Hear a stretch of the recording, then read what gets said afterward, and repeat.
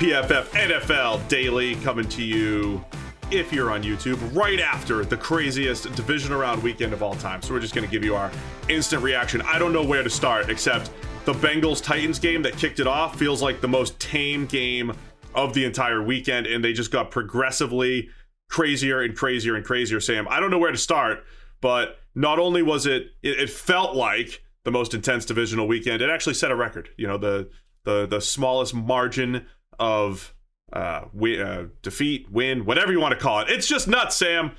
What's your big takeaway from the craziness? I mean, that the last 2 minutes of that Buffalo-Kansas City game was absolute crazy town. Even just a high-level look at that. Look at the quarterbacks we are dealing with in the NFL right now. Joe Burrow continues to just look incredible. Like they won a playoff game with him being sacked 9 times. That is absolutely absurd. The only time that's ever happened in NFL history before was back when Len Dawson was the quarterback and somehow won a game by like 25 points despite being sacked 9 times. So that was absurd. That was in the first game we saw. The Josh Allen versus Patrick Mahomes duel at quarterback lived up to its billing and then some. Those two guys combined for like 1 million yards, a ton of points, all after the 2-minute warning. It was those cliches of whoever has the ball last is going to win the game. And that was exactly how it went down. Like every time they got the ball late in the game, march down, drive, score. And it's like, too much time. The other guy's going to do it. Like Josh Allen answers in a minute. 13 seconds left on the clock. Too much time. Mahomes going to go score with 13 seconds left on the clock.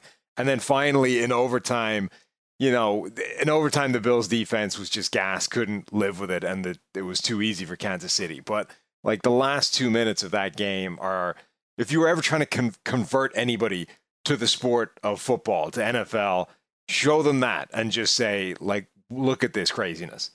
There are 10 to 15 things I think we could dissect for about an hour. The 13 seconds left. Kansas City Chiefs down by 3 to get into field goal range. Man, there's so much there. There's the Bucks 0 blitz. We haven't even talked Bucks Rams 27-3 deficit that the Bucks, they tie it up at 27. Doesn't matter. Stafford comes back. Let's go to the 13-second Bills Chiefs thing. I mean, everybody makes the joke. Too much time for so and so. I mean, Mahomes led a comeback drive with a minute 54 left. And he got it. And then Josh Allen got it. And then it's like, okay, now it's over, right? I mean, 13 seconds left. That's it. And then the Chiefs just hit 2 quick hitters to get into field goal range. And it sounds weird, but I actually thought the Bills were somewhat in a bind because I'm picturing them thinking about stopping the field goal as much as possible with only 13 seconds left, right? And the Chiefs just have Tyreek Hill running behind the defense and, Mahomes hitting him for a 70-yarder. I almost felt like the Bills were in a bind, but they played that too soft.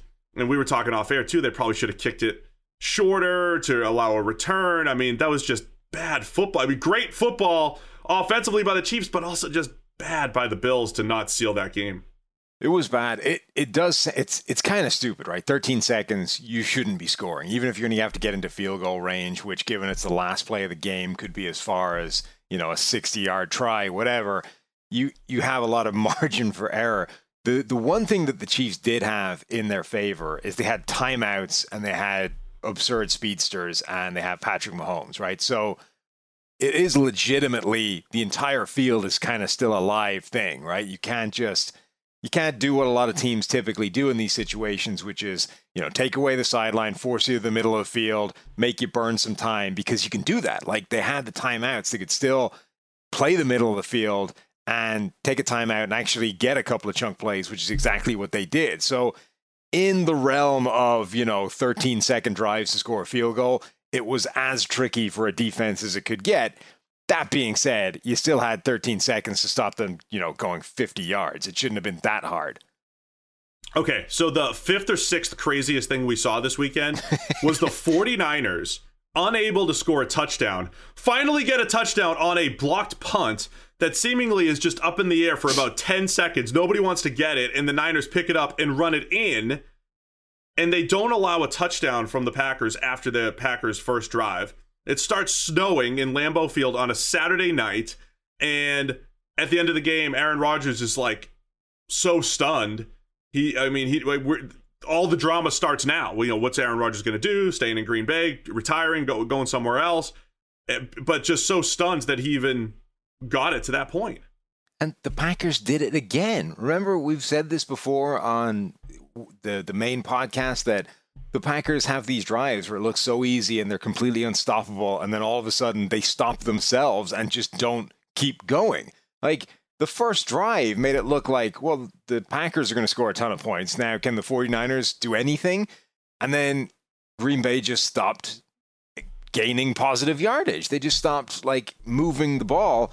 And okay, the 49ers defense, raised its game and made some plays. But again, it does seem like the biggest architect of Green Bay's problems are their own inability to sort of keep the gas flowing when they get into a groove. They just sort of stall out and aren't the same team. And yeah, that was a bizarre game because you've got Rodgers trying to do everything he can to get that moving. You have the Green Bay special teams, which is one of the worst units on any of the three phases in the entire NFL. It was staggering how inept Green Bay's special teams was, right down to the very last play, the field goal that was going to win it.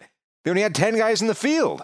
They literally, the one sort of, it's probably done. There's almost certainly nothing you can do about it. That being said, in this game, a field goal has already been blocked.